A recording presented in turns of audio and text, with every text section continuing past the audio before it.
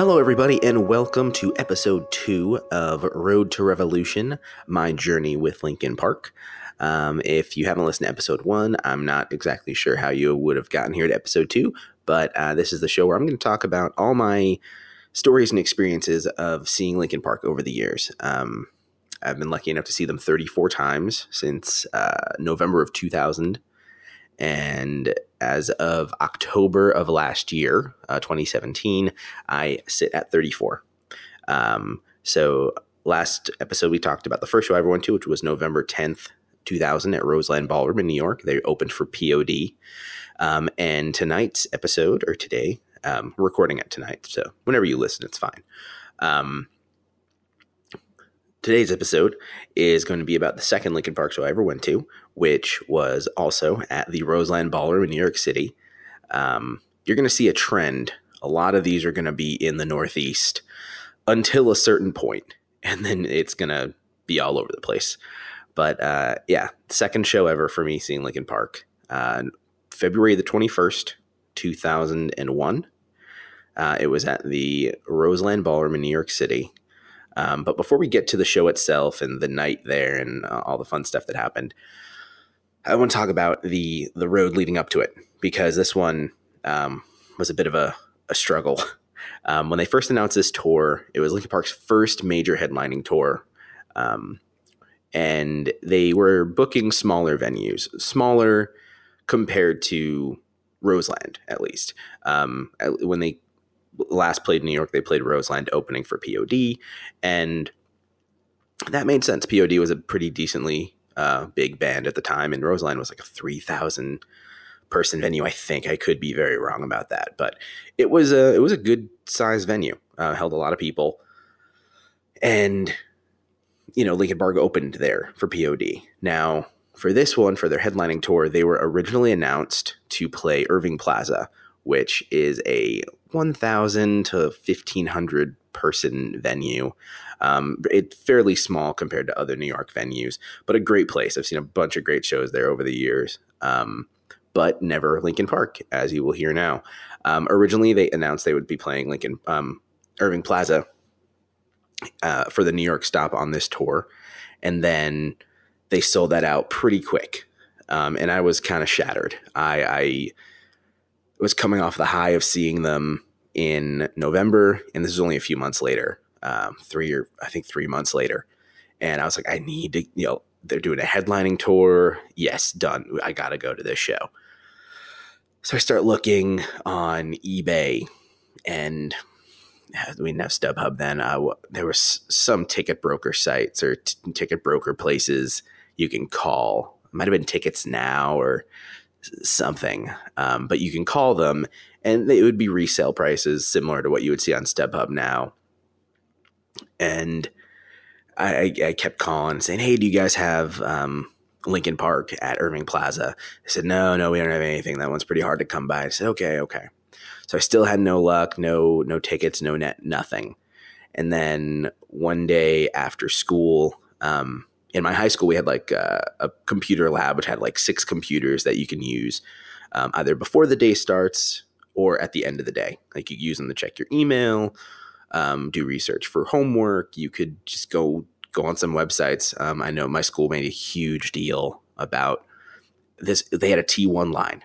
It was super fast, but in hindsight, what good did that do us? It's not like they were letting us download movies or anything. At that point, I weren't really downloading movies. That would be in the Napster era, I guess. So, but they sure as hell weren't letting us use Napster on the T1 school computers. But end of the day, I want to say it was either December or maybe January. It was either late December or early January, and I, after school, go on the computers in the lab, and I had like a routine when I went in there. I'd go on the K-Rock New York website and go to their concert calendar to see if anything new got loaded up. There was also a rock website I would go to called the PRP, which I think was called the Pimp Rock Palace or something. And I would go to them pretty frequently because that's where I'd find out all my new music news about all the bands I liked and any new tours that were coming around. And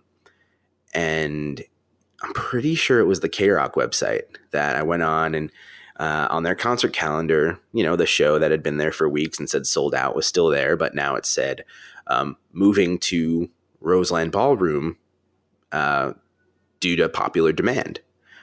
And I lost my mind. I was like, oh my God, this is my chance. And I went and looked, and they said new tickets will go on sale. I think it was the next day or within the next couple of days. So I think it was the next day. So I went through the whole next day, and I went and talked to my dad because I was like 14 at the time, so I didn't have a credit card or anything. And I was like, Dad, I need your credit card. I need it because I'm going to be at school. I won't have time to get to, I think it was the Wiz, was the local place where you can go buy tickets. There was one, maybe like 2 train stops away from my high school, which is a very old electronics store.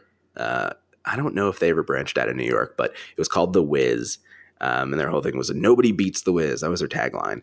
And they had a Ticketmaster outlet in the store, so you can go there and buy your tickets in person and usually have a better shot at getting good seats if it was like an arena, or getting tickets quick if they were going to sell out. So they were a good shot for like the Lodo shows that I had mentioned in the last episode, or anything in a small venue that you knew you wanted to get tickets for ASAP.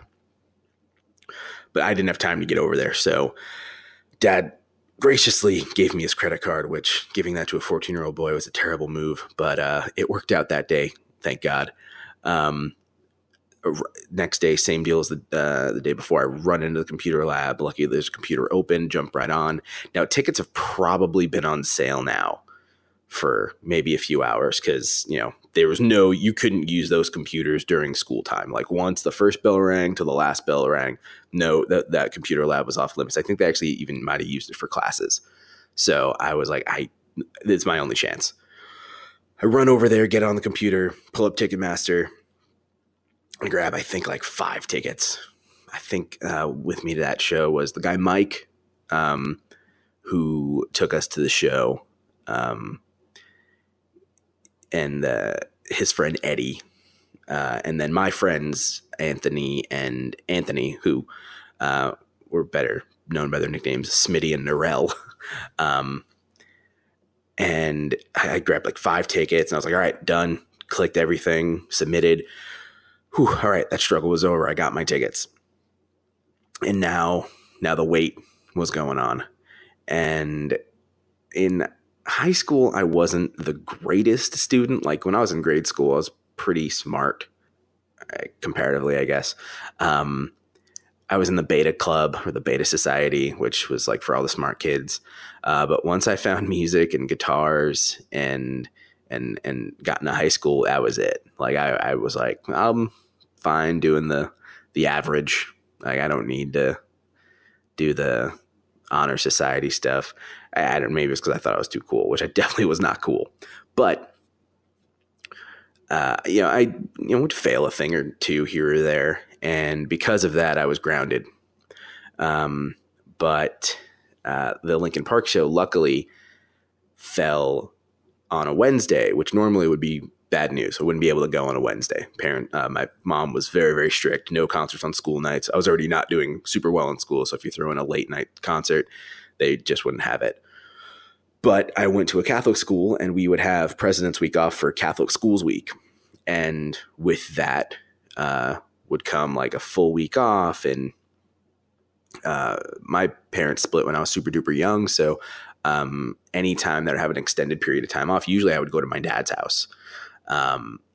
So my dad knew about the concert because he had bought the tickets. My mom didn't know. And I thought, even if I'm grounded, if she doesn't know I'm going, I'm still going to go to my dad's anyway. So I think I can spin this. And up until after, I don't think my mom knew that concert happened, or at least that I was going, because I distinctly remember it was right around the time that Dale Earnhardt Sr. had died in that wreck at Daytona 500. And so it was close. It was like maybe the week after, a couple of days after. But I remember that happened. And then I went to my dad's house for the whole week to hang out with him and spent some time with family, and then suddenly it was the day. It was Wednesday, or it might have been Tuesday, but whatever it was the 21st had arrived, and I was losing my mind. I was like, oh my God, this is going to be amazing. Now this was the next concert period for me after the POD Linkin Park show from November. So I hadn't been to one since then. So I was like losing my mind. I was so excited. And now we get to the day, and the whole day I'm just like, when are we going? When are we going? And like, it's not till later. Calm down. Like, you got the whole day. Just relax, hang out with your friends, relax. Finally, it's time to go leave. We all pile into the car, drive into the city. It is freezing outside. February in New York City. I don't know if you have ever been, but it is absolutely freezing. But so we wait in the very long line outside Roseland, which I didn't mention on the last episode. Roseland has since closed, which is a bummer, because I did see Linkin Park there quite a number of times, as well as a bunch of other great bands. I saw tons of great shows there. So the fact that venue's gone kind of bums me out a little. But, there's change in progress. So you got to deal with it, I guess. But we're in line. It's freezing. We finally make our way inside the venue. I am so excited. Now, opening that show was a band I had no idea really anything about at that time. A friend of mine was like, oh, these guys are cool. They do a Michael Jackson cover. I was like, oh, I guess I'll know one song then, because, I know Michael Jackson. And that band was Alien Ant Farm. And he was right. They covered Smooth Criminal, as most people know Alien Ant Farm for. And I was like, man, these guys are awesome. And their bassist is completely out of his mind. And I saw them like maybe 3-4 years ago, and their bassist is still one of the best hype men in the history of people performing on stage. Like, he's an amazing bassist, but he's also just like, if you're not hyped as hell when that show is over, whether they're opening or headlining, I don't know what to tell you, because they are just amazing. He is amazing. They're good. But they opened, and I was like, oh, those guys are pretty good. It's a good way to start the night. And then direct support right after them, leading up to Linkin Park, was Taproot. And I had been a fan of Taproot for a little bit now. I had their first album I got a couple months before, and I was like, man, these guys are great. And then seeing them live, whoa, man, just blew me away. They were awesome. I think even though I took a lot of influence playing guitar off of the guys that made me want to play guitar, who were Head and Monkey from Korn and Wes from Limp Bizkit. I think the person that I took some of the most inspiration from in terms of style was Mike DeWolf from Taproot. I listened to stuff I recorded with my old band, or even stuff I just made by myself just to mess around, and I hear that same style. I even had a 7-string for a while, and like that stuff, you could hear a lot of Taproot influence in that. So yeah, they were a big thing for me, and I'd seen them a handful of times after that throughout the years, but that was the first time, and they were awesome. But you could have had anyone open up that show, wouldn't have mattered. I was there for one reason and one reason only, and that was Linkin Park, who blew me away once again. This time, they kind of surprised me, because back in that time period, there was, Napster was, still whatever it was. It wasn't very powerful. Trying to find certain things was tough, and Hybrid Theory had already come out at that point. So I found that album on disc at the store pretty easily. So I was like, all right, well, I have all their songs. I'm good. This show is going to be, I know all the songs. It's very rare that I go to a concert and I know every single song they're going to play. And I was wrong. This show was the one that opened my eyes up and said, hey, they have songs from before they were Linkin Park that they are still playing. And I was like, oh my God, I need to find these somehow. I don't know how, but I need to find them. But speaking of the songs, let's go through the set list. Almost double the size of the set list is almost double from the last show before this, the POD tour. This one was 13 songs and ended up being obviously the whole. I think the whole album. Let's see. You got. The whole album plus 2 songs from before they were Linkin Park. So They opened with You, which that bass line alone just makes for a great opening track. Like that's, you hear that bass line, you're like, oh man, this is it. Like the lights are going on and off and freaking out and the crowd's going nuts. And then Chester comes out with that scream when With You starts and you're just like, yep, this night's going to be amazing. Then they roll into Runaway, Paper Cut, By Myself, and then into Points of Authority. And it's at that point they jump into the first song that I didn't know yet, I should say, because I've gone on to know this song very, very, very well over the years. But they played High Voltage, and I was totally floored. I was like, what is this? This is another Mike, a Mike-centric song that I didn't know existed. And at that point when we were younger, my friend Smitty and I, we would just throw albums on and grab my guitar or grab a remote control to pretend it's a microphone, and we would just jam out, jumping around my basement, pretending we were in the band. And he gravitated towards the Chester parts because he tried to look like Chester quite a bit. So he had the bleach blonde hair. He was one of the skinniest dudes I've ever met. If you put the Chester tattoos on him, you'd have Chester at 15 years old. So with him gravitating towards the Chester parts, I gravitated towards the Mike parts. And the fact that I found a song here at this show that was Mike centric that I didn't know, I was like, oh my God, there's another one. And we were both just floored by this. We were like, we got to find this song. We got to throw this in our jam list. We got to do it. After High Voltage, they go into Crawling and then Pushing Me Away. And then the other song that's not on the album, and the song we're hearing for the first time, is End One. Now this one's more of a Chester-centric one for those who don't know. And we were just like, oh my God, there's more.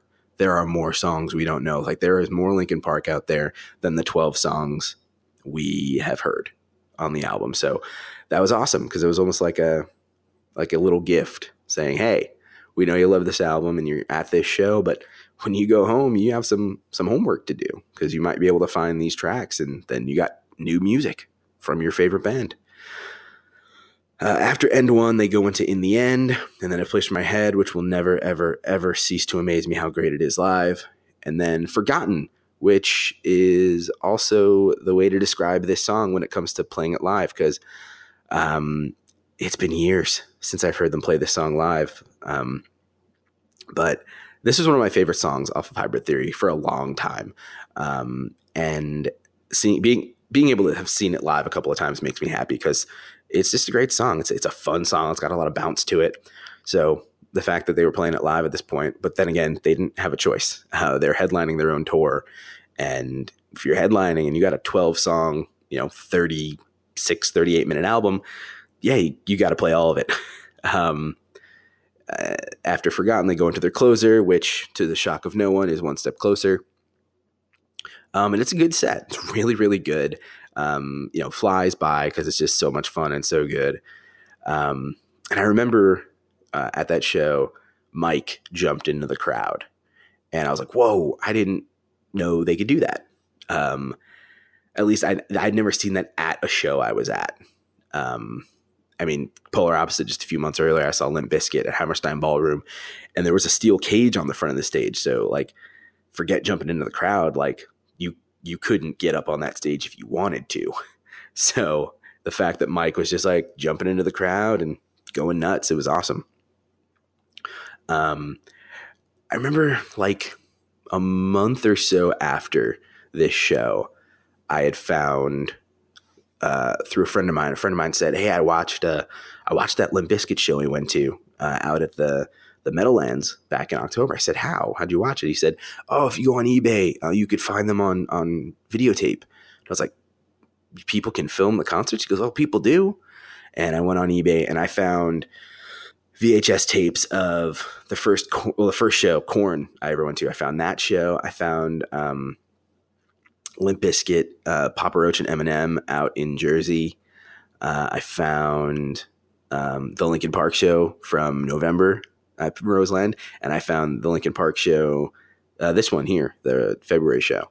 So I had all those on VHS, and I would watch them all the time, and it was awesome. It was like the greatest thing. I get to relive these nights, and while it would have been cool to see myself on these, I wasn't anywhere near where the angle of where the camera was pointed. So I didn't see myself. It didn't matter. Like, I had these, and I could relive them anytime I want.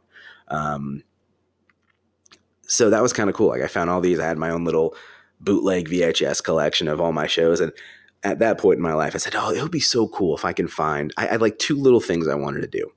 I wanted to buy a tour t-shirt at every show I go to, which in hindsight, it obviously didn't pan out, because if I did, I would just be overrun with t-shirts. I just wouldn't be able to live, because there'd be t-shirts everywhere in my house.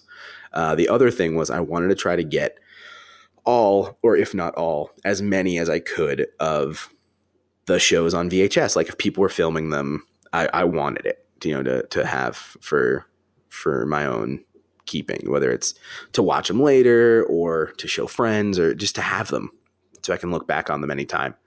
So I was able to get a bunch of those, but in hindsight, I would also be overrun with VHS tapes now. Well, not currently, because VHS is a very long since dead format.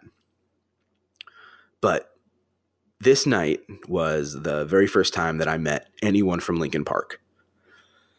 And I'm still amazed at how nice they were.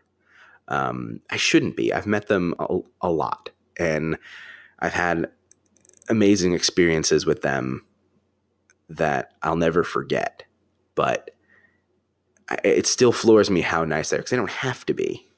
So many people can just be a celebrity and say, oh, well, I don't have to sign for people. I don't have to come out and sign autographs. It's cold outside. I don't got to take pictures. But they did. Not everybody. I remember somebody saying that Brad was sick, so he didn't come out. And Chester and Rob came out when we were there. Now, the other guys might have come out, but it was super cold. So after we met Chester and Rob, we were all like, you know what? We're happy. This is good. But Chester and Rob came out, and they signed our tickets, and this was 2001, and nobody had a camera with them at all times. And I don't even know if we had cell phones at this show yet, maybe. So camera phones were out of the deal. So no pictures from that show, but Chester was one of the nicest people I'd ever met. And he reaffirmed that at almost every show over the next 17 years following this, or 16 years. And I'll talk more about those other stories as they happen for each episode, but it was freezing outside. He didn't have to talk to any of us, and he came out, and he was super nice, and he signed our tickets, and he was asking us to be like the show, and just, talking to us like people, not just, moving down an assembly line of signing stuff and moving. Like, he would talk to us, which I thought was the coolest thing. And Rob did too. We were just like, this is awesome. Just completely made our night. And that was it. That was show number 2. We headed back in the car, went back to Jersey, and I don't think we fell asleep that night. Smitty and Narelle stayed over, and there was no way we fell asleep, at least not until the sun came up, because A, we were teenage boys, B, we were riding the high of just meeting some of our 2 guys from our favorite band ever, and of how good the show was. So we was like bouncing off the walls the whole night. I don't know how my dad dealt with us, but that whole night was awesome. And that's all I got for episode 2. I want to talk about a few things before we close it out. You might be wondering, how are you getting these set lists with such accuracy? And that is all thanks to the awesome dudes over at lplive.net. Mark and his team over there are just amazing. They've built this amazing database of set lists and ticket stubs and information and notes and little like trivia bits about certain shows dating back to pre-Linkin Park days, dating back to Zero and Hybrid Theory. I think there's even stuff from Gray Days and the Tasty Snacks and all sorts of stuff. Like there's tons of information on there. Like I've never seen a fan site kill it the way they do. So they've been a huge help, whether they know it or not, because I've been sourcing my info in terms of set lists and any other bits of trivia that I might have to throw in that I don't remember myself. So they're being a huge help. And maybe some point way down the line, I think for the shows at first, I just want them to just be me talking about my stories. But down the line after, I kind of want to open it up and bring other people on. Maybe some of the guys from LP Live, maybe Smitty or Sal or a bunch of people that I would go to Linkin Park shows with, and then we can talk about more stories with them.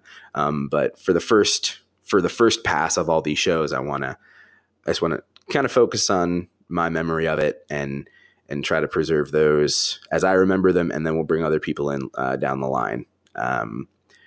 So that's my plan right now. But I did want to thank LP Live. I also want to thank you. A couple of people from Reddit chimed in and said they listened and said they liked it, which is really, really cool. A couple of people messaged me on Facebook and on Reddit saying they were a fan and to keep going. So I definitely will. And to be honest, I was probably going to keep doing it anyway because it's fun just telling these stories to hear them again. Even if nobody listened, wouldn't really care. I just like telling these stories. I have a friend of mine, his name's Casey, who he's like, I've heard tons of your Linkin Park stories, but I guarantee over 34 shows, there's tons of stories I don't know. So he said he's going to listen to all of them and he looks forward to hearing more. So thanks, Casey, and thanks everybody for supporting me so far. But that is going to do it. I think, coming up under 30 minutes. So I think that's a good place to wrap it for episode 2. I'm going to try not to go super long on most of them. A couple of shows are going to be unavoidable because there's some shows that are huge, huge moments that I have to talk a long time about. But for this one, I think 30 minutes is a good place to stop. So I thank you so much for listening. And that'll do it. My name is Billy, and this has been my Road to Revolution.